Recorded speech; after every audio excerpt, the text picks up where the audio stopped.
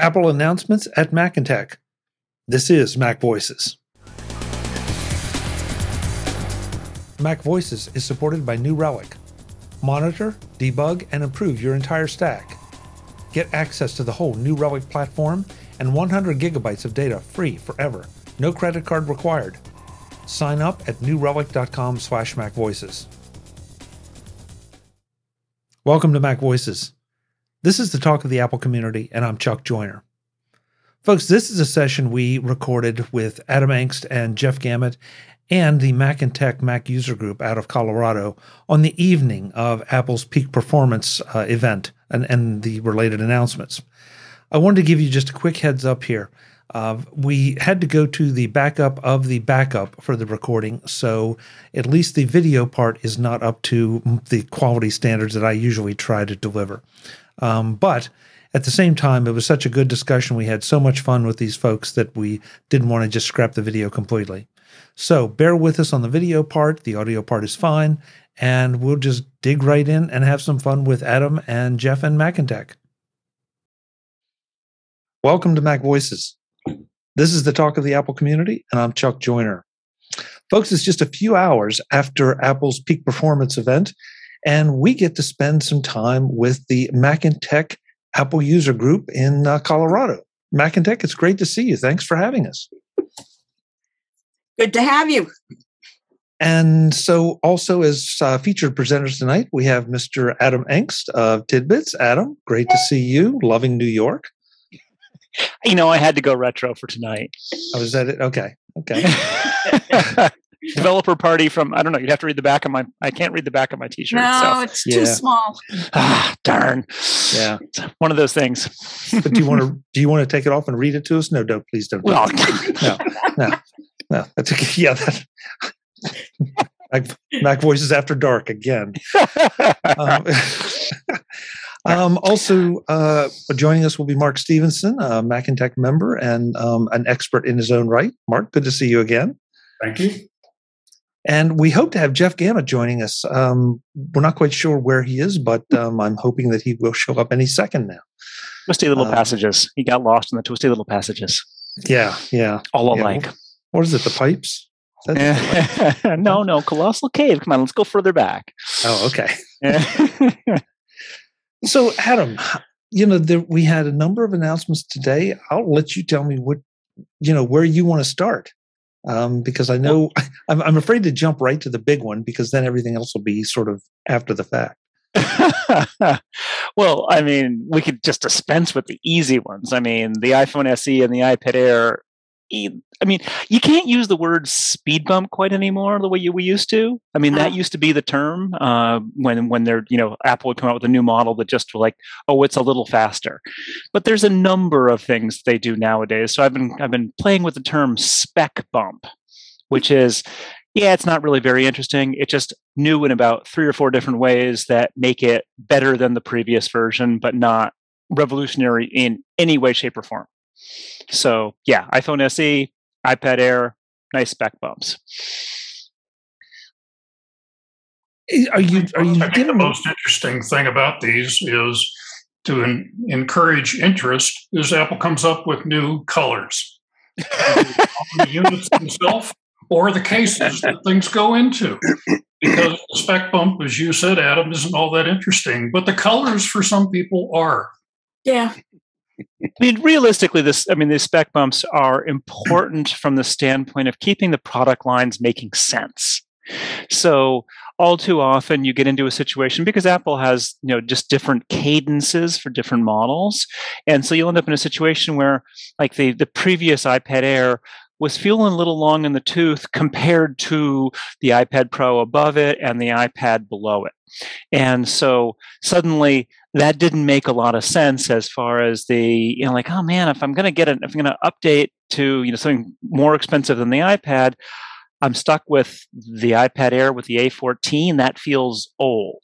And so what this does is it brings the product line back into a state of making sense. And that'll continue until one of the other machines, bumps, and then, again, will seem slightly more or less attractive based on what those changes are. So nobody talked about the fact that St. Patrick's Day is coming up, and that's what they're touting for the new Apple iPhone 13s is the new green colors. Green, yeah. Didn't even think about that. You know, when they showed missed the date. Yeah, when I saw the ad for that, though, I mean, all I could think was alligator. I mean, there was definitely some alligatory looking things in that ad that they showed, and then all I could think was, this is dating myself, Miss Piggy in the Muppet Show going alligators. So, but nonetheless, yeah, green, right? Green and alpine green. In case that's not enough of a difference, whatever. So Jeff And Gamet, look who snuck in. Yeah, Jeff Gamet made it in. Jeff, good to have you. It's great to be here. Apparently, Zoom just didn't like letting me in, so I had to try again, and here we are. Yeah, good to have you in. Good to have you in. We're just talking about alligators in the new iPhone for some reason. Yeah, the Boba Fett phone. Yeah. Yeah. Yeah, I don't want to give short shrift to the SE spec bump, Adam, to use your phrase, because this felt like it made the SE continue to be relevant, where it could have just slipped out of relevance.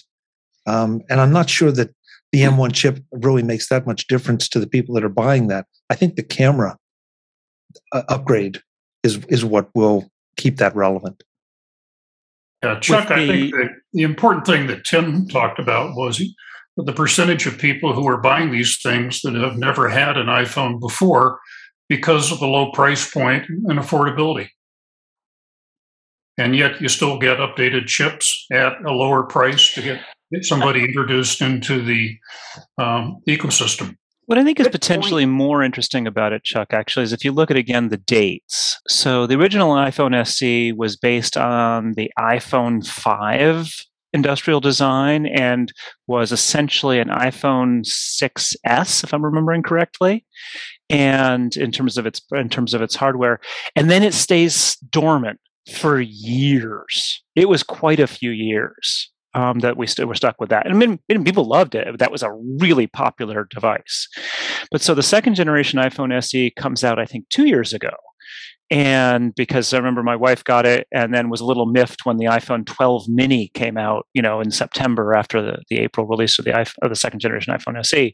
So we've only gone 2 years with the second generation iPhone SE to the third generation, which says that Apple feels that this is a really relevant way of keeping, as Mark noted, the low end of the market, the people who are looking for a less expensive iPhone, keeping them interested, keeping them coming into the system, which is also more important because, let's face it, on the high end, the iPhone's gotten pretty expensive.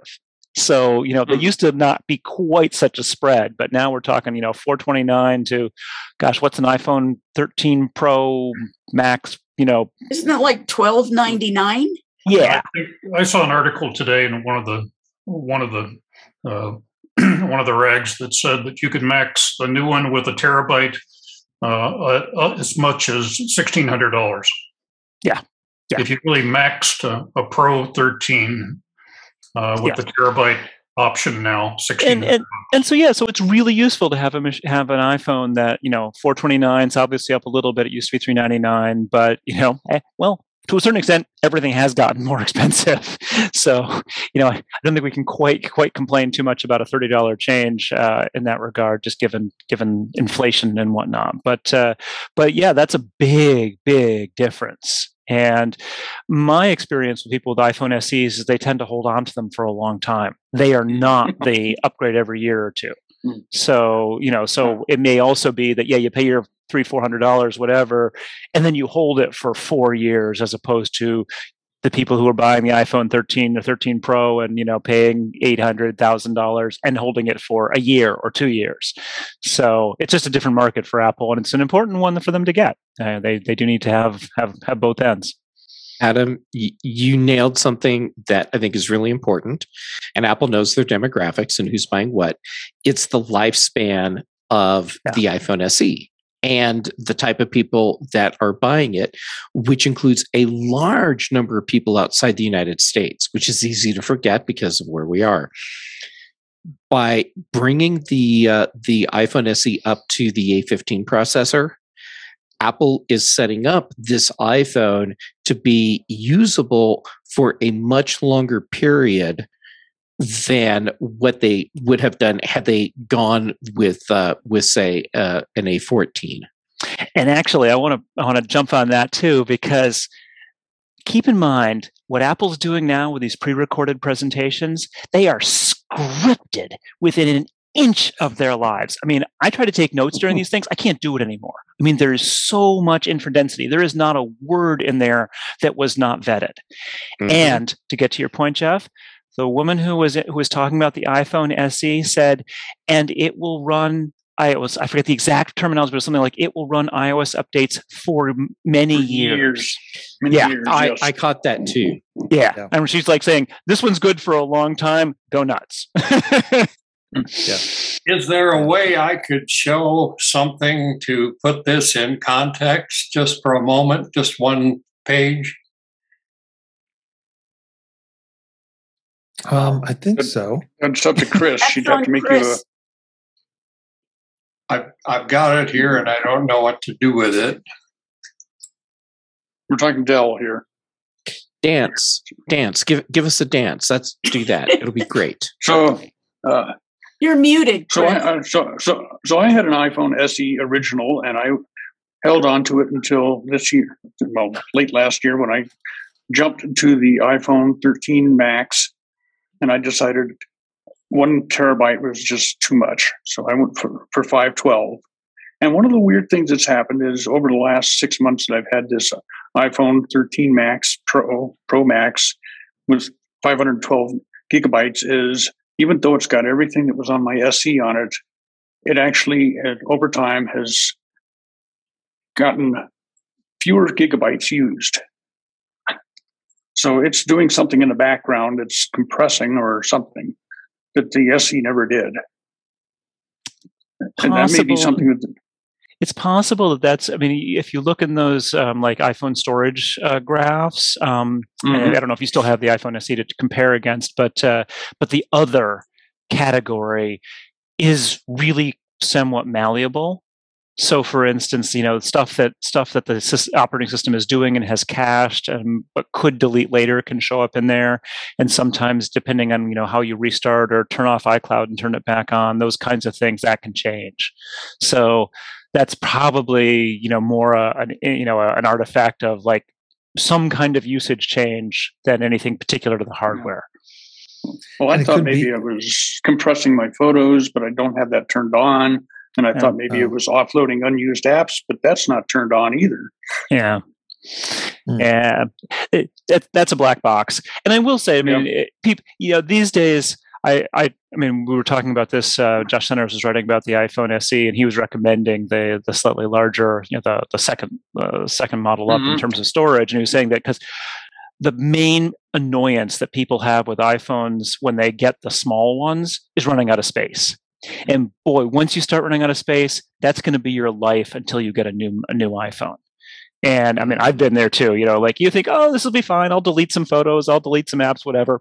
And it just comes back 3 weeks later or a month later, and you're doing it again. And so that is, it's a little frustrating when you have like the jump from 64 to 256 gig. You're like, that's a big jump. I really want the one in the middle.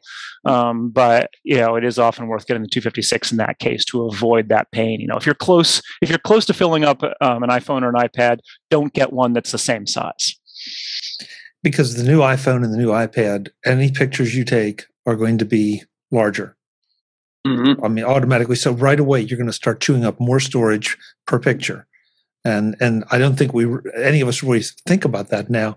But I just had a situation where I shared a photo of a receipt with someone at work to get paid for it. And it was 3.2 megs. And she's like, well, what do I do with this? She only needed something down in the case. So we resized it. But, it was the photo I shot was full size, and therefore it was taking up all that room. Always scan instead, Chuck. Yeah, well, that didn't occur to me because I was in a hurry and they were demanding getting paid. And so, what are you going to and I wanted to get paid. What? Scans are smaller than the pictures? They can be. Depends a little on how it works, but basically, yeah, if you go into the Files app and and tap the ellipsis button and then choose Scan, you'll get a PDF as opposed to a JPEG or an HEIC, and that can be smaller, particularly depending on like if there's a lot of stuff in the background that the photo is going to have. If you can't really get tight on the receipt itself. I do that sometime, and I have to do some images of receipts as well. So I've had the same frustration of like, oh my gosh, I can't believe I'm wasting that amount of space on this tiny little piece of paper. Today's edition of Mac Voices is supported by New Relic. Monitor, debug, and improve your entire stack. Get all the details at newrelic.com/MacVoices. When your phone delivers an alert from work at 9 p.m., it's never a good thing. If you're a software engineer, it probably means that it's going to be a long night. Is the front end broken? Is the back end broken? Is it a bug from your last deploy? Whatever it is, it means that you're going to have to start looking for it, find it, and fix it. So you alert your entire team, disturbing their night as well. That all could be averted if you were using New Relic. New Relic combines a total of 16 different monitoring tools that you could buy separately, but are much more effective when they work together under New Relic. With those tools, you can see across your entire software stack, all in one place, and find problems right down to the line of code. That means you can find it, fix it, and get back to what you were doing before the alert. The dev and ops teams at companies like DoorDash, GitHub, and more than 14,000 others use New Relic to debug and improve their software. Shouldn't you be doing the same? That next 9 p.m. call is just waiting to happen. Get New Relic before it does. And you can get access to the whole New Relic platform and 100 gigs of data free forever, no credit card required. Sign up at newrelic.com/MacVoices. That's New Relic, NEWRELIC.com/MacVoices. newrelic.com/MacVoices. Thanks to New Relic for supporting Mac Voices. Exactly. So how about the iPad? Del, Oh, sorry. Del, Go ahead. You have something to show? Del, were you going to show us something?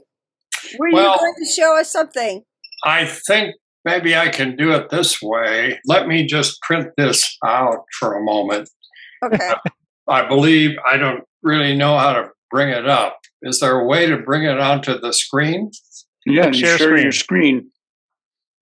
Share screen? Mm-hmm. Yeah, it should be a green button. Right, the big green button bottom center. Okay. And then it'll ask you what you want to share, and you click on it. Chris, did you give him sharing capabilities? Yes, I did. I don't. Okay. I don't see. Maybe that's it. Yeah. What happened? You got it. We see it. 2CI. You paid it $8,700 almost. Wow. Holy cow. 12,000. 15,800. Yeah. The LaserWriter 2 NT also added that up a bit. Yeah. Holy cow. I just 1989.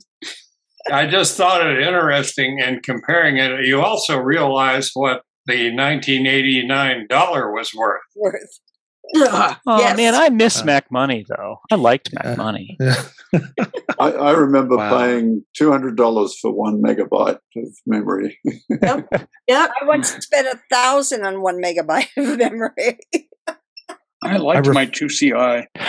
And notice the Apple Color H High R. I'm guessing that's actually the 13-inch monitor and a 13-inch color monitor, and that's still $1,000. So we've been paying a lot of money for screens for a long time. The Studio Display that we'll talk about shortly is not necessarily an outlier there. No. Wow. And the LaserWriter, I think that's what we paid for our LaserWriter. I think it was 87 or 88. Well, they told me I was getting a tremendous bargain because they had it listed for like 6,000. That's what I would do too. I would mark everything way up, and then because you're such a nice guy, I'm going to cut you a deal. I'm knocking $2,000 off of that for you. I hate to say it, but my husband and I spent about that much for our Apple II, plus the disk drives, plus the printer, which was one of those 9-pin dot matrix printers, plus the graphics tablet, and that ran about 10,000. Wow. That was Apple II. So just as a bookmark for when we start talking about this later, I actually did compared with like how much money I spent on my current computing setup of an iMac, 2020 iMac, Thunderbolt display, which is old, and a MacBook, M1 MacBook Air, to compare against what I would if I had to replace that today with something, something comparable for like the same amount of functionality, and it was identical. Yeah. So about $5,600, and it was not cheap, but it was identical. I was quite surprised. So, all right, iPad Air, you said, Chuck. I wanted to get back Air. To that because we were distracting you as always. Well, that's what part of the fun of this is. This is a user group meeting. The iPad Air. I saw a number of comments go by on Twitter this afternoon during the event that this has brought the iPad Air so much closer to the iPad Pros, and so many people were saying they're not sure they will ever buy a Pro again because the Air has become so powerful. The only difference I see is the 120 hertz display on the Pro. I mean, if you look at the smaller Pro versus the iPad Air,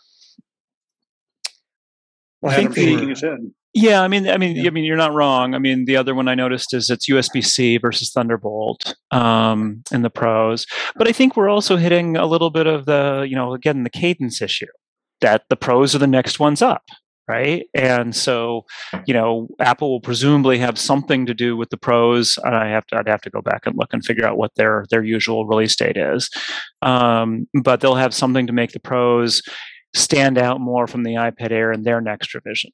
So, I mean, I personally think that Apple's somewhat backed themselves into a corner on the iPad just because they haven't yet, at least as far as I've ever seen in the real world. I mean, obviously, the world of Apple videos is a different story. Come up with a reason why you need all this performance in an iPad. That's a big problem. Yeah. And right now, the answer is you don't need all that performance in an iPad because there's not really any applications that can truly take advantage of the horsepower. And the operating system doesn't do anything to truly take advantage of that either. So as of today, it's very hard for me to recommend to someone an iPad Pro when we have the iPad and the iPad Air, and they're so incredibly powerful and capable. But, for most people, the iPad Pro is not the right option now. Chuck, I recommended. Go ahead, Mark. Sorry. Yeah, I recommended an iPad Pro to a customer here who was relatively new to the Apple platform recently here. And the reason he picked an iPad Pro was because of the larger screen size. The 12.9, yeah. He did. Okay, that's valid. Yeah. So that was his reason, that he needed the larger screen size. He did music, things like this on it. And he rather than a standalone separate screen, which he had, and he could have done whatever he wanted, the larger screen. So that dictated his choice. Other than that, I would have recommended an iPad Air for him, because he wasn't using power applications that needed anything other than the larger screen. The one thing I might disagree with Jeff on is LumaFusion, because I think LumaFusion would definitely benefit from the power of the Pro, as well as the screen real estate, of course. But that's, and for those of you not familiar with LumaFusion, it is it's really not fair to say this, but I'll do it anyway. It's Final Cut on the iPad. In fact, in places, it's superior to Final Cut because it has some amazing things built in that Final Cut does not, and it does it on an iPad. So that to me is one of the first and unfortunately maybe only super power apps out there. And you say that, and as you're saying it, I realize, yeah, I'm a LumaFusion user.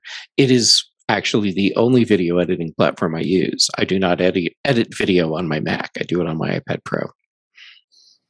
What about AR? Jeff does these things. Do you think that there's anything AR coming down the pike with an AR for the iPad Pro?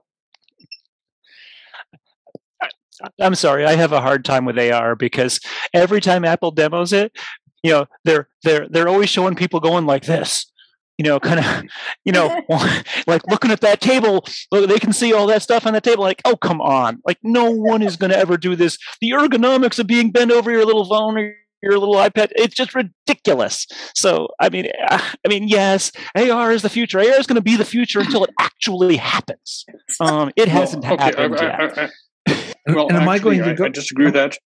Am I going to go around like this with my iPad, doing the AR thing? The phone is bad enough, but this is crazy right here. Yeah, that's not happening. Sorry, Robert has it as a counterexample. Well, actually, yesterday I was blessed with the opportunity to get a tour of Lockheed Martin's virtual labs. And they are using their iPad to do things like teach technicians how to put boxes onto the Orion spacecraft. And it's, as far as they can see, it is full scale. And they're using their iPad as the machine behind it. And it's just absolutely amazing what they are doing with that. And my wife said she was so glad she went through that tour. She could not believe what is going on down there now. Interesting. I turned to the person going to the doing the tour, and I said, "I'm a dinosaur now." So to be fair, I do think that AR is again the future, and very much AR rather than VR. I'm not a fan of the Oculus headsets and things. I've tried them a couple of times, and they're impressive in what they do, but I'm sort of philosophically opposed to the concept as well. But with AR, I think we're really waiting on the much rumored glasses. That you need to have something where you do not need to hold a screen in front of your face to be able to augment the reality around you. As soon as you're holding a screen in front of your face, it's not really augmented reality. And so at the point where your glasses are simply having objects, virtual objects added to the scene, that's when it will just be much more interesting. And I think the Lockheed example shows the kind of thing that we'll probably be able to jump to that fairly quickly. That if you were a technician and you're working in this space, and suddenly there's these virtual objects, and you can see how to put them into place, without having again to have a whole other thing standing in your hand. I think that's going to be a big deal. And rumors have that being maybe next year. So we'll see. It does feel to me like it could be next year. It could be 2 years or more before Apple feels like it's really ready. Where Apple is today with AR, and Adam, you're totally right. The whole ergonomics of having this little screen in front of you and doing just this thing where you're bent over. I mean, that's horrible. But I think Apple's going about this the right way, because instead of doing like Google did, where they created a product, Google Glass, and then expected people to adopt it as developers and then get the public involved, Apple's coming at it from the other side. Let people use the hardware they already have and develop for that, and let users get at least familiar, even if they're not really all that comfortable with the concept of AR and how they can use it today. And then when Apple rolls out something like their version of glasses, then they'll be in a much better position for adoption. Developers will already have support, and users will already be familiar and comfortable with the concept. Yeah, absolutely. And whoever said that they were a dinosaur, I may flip that around a little bit and think about anybody remember the Apple Quick Take camera? Yeah, I love the Apple Quick Take. The binoculars. Yeah, I mean that was so cool, and then we got motion and video in QuickTime, and it was a postage stamp, but we had motion video. Oh my God! And now we would laugh at it, and you would never even. I mean, TikTok and Facebook are light years better. And now we're looking at all these postage stamps right on our screen in front of us. Oh, sorry. Yeah, that's a fair point, Adam. But the postage stamps here are much higher quality than that was. And yet, so that's where we started, and I feel like that's where we are with AR, and the theorized Apple glasses. That that's going to be the quick take, and 5 years, 7 years, 10 years farther down, it's going to be amazing. But when we get it, it's going to be amazing for what we're used to now. And especially once you get that 12 megapixel camera in the studio display to bring it back to the topic. Yeah. And it doesn't even cost $12,000. We're back in the next edition of Mac Voices with Mac and Tech to talk about the meat of Apple's Peak Performance event. That includes the M1 Ultra, the Mac Studio, and the new Studio display. I hope you'll join us for that part of the discussion. It's a lot of fun. Until then, and as always, I'm Chuck Joyner. This is Mac Voices. Thanks for watching. Visit MacVoices.com for show notes and to connect with Chuck on social media. Get involved in our Facebook group or like our Facebook page, and get more out of your Apple tech with Mac Voices Magazine, free on Flipboard and on the web. And if you find value in it all, consider supporting us through either our Patreon campaign at patreon.com/MacVoices, or by making a one-time donation via the PayPal link on our front page and in the show notes of each episode. You will join these fine people who help bring you Mac Voices.